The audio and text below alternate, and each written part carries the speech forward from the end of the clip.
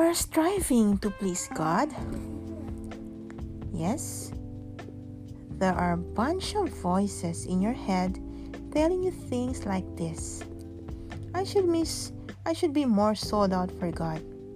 I should care more. I need to get on fire. I must back up, shape up, and tighten up. Yes, it sounds like the mantra of good intentions and spiritual humility. But there is a way that appears to be right, but in the end it leads to death. Proverbs 16 verse 25. Thankfully,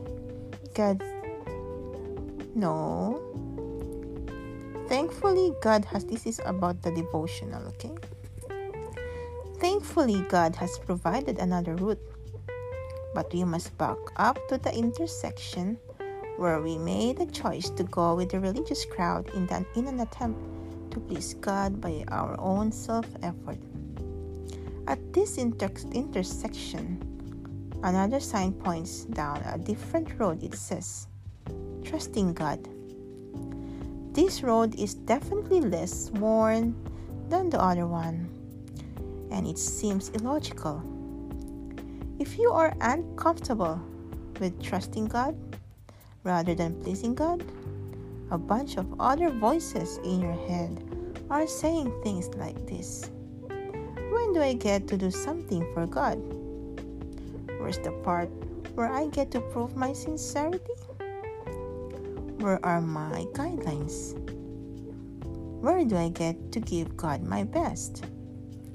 If you overcome those voices and walk this path, you come to another door which says, living out who God says I am.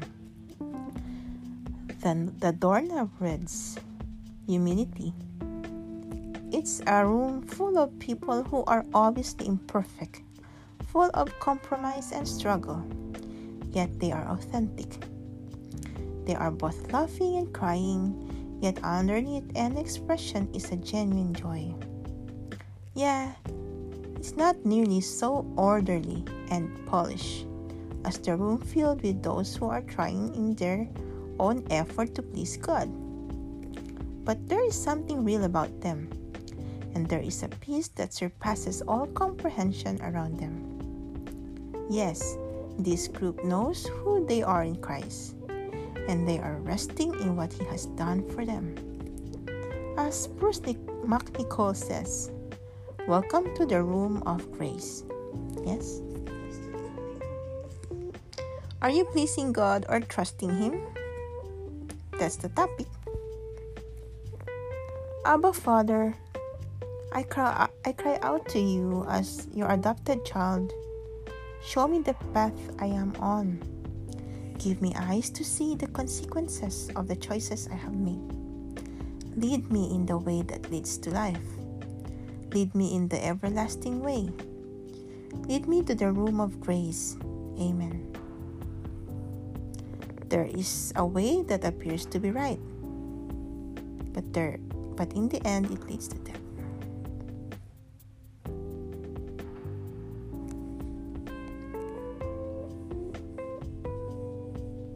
The road less traveled. Two roads diverge in a wood, and I took the one less traveled by, and that has made all the difference. Robert Frost. Bruce McNichol's book True Face brought me face to face with a paradoxical, perplexing dilemma, a question that all of us must answer. Am I trying to live a life that is pleasing God, or am I trusting God? It really came down to trust, faith in whom I was placing my trust in. I can choose to trust in myself and in my own efforts in order to earn God's pleasure. I can choose to trust in Christ, living His life through me, to enable me to live a life that is pleasing to God. Trusting God means a life of faith. It is a life of deepening intimacy and moment-by-moment surrender and dependency. Amazingly and paradoxically, This road of trusting God is the one that actually leads to pleasing God. Consider Hebrews chapter 11 verse 5 to 6. By faith, Enoch was taken from this life, so that he did not experience death. He could not be found because God had taken him away. For before he was taken, he was commended as one who pleased God.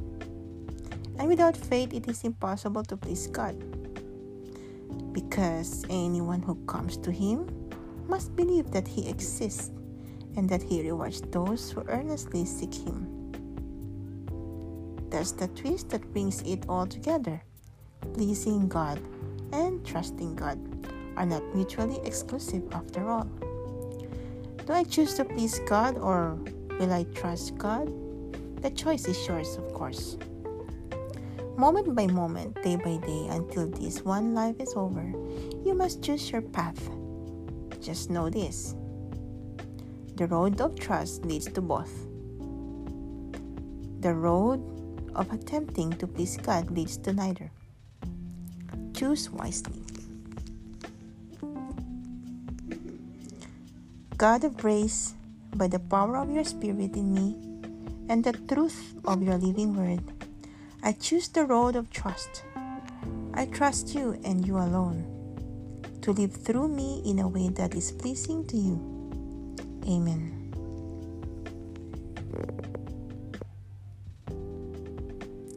By faith, Enoch was taken from this life so that he did not experience death. He could not be found because God had taken him away.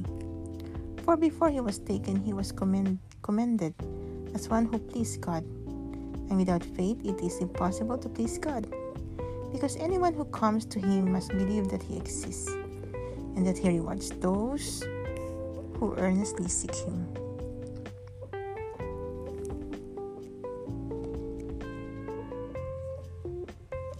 That's the word, the verse, or the devotion of the night.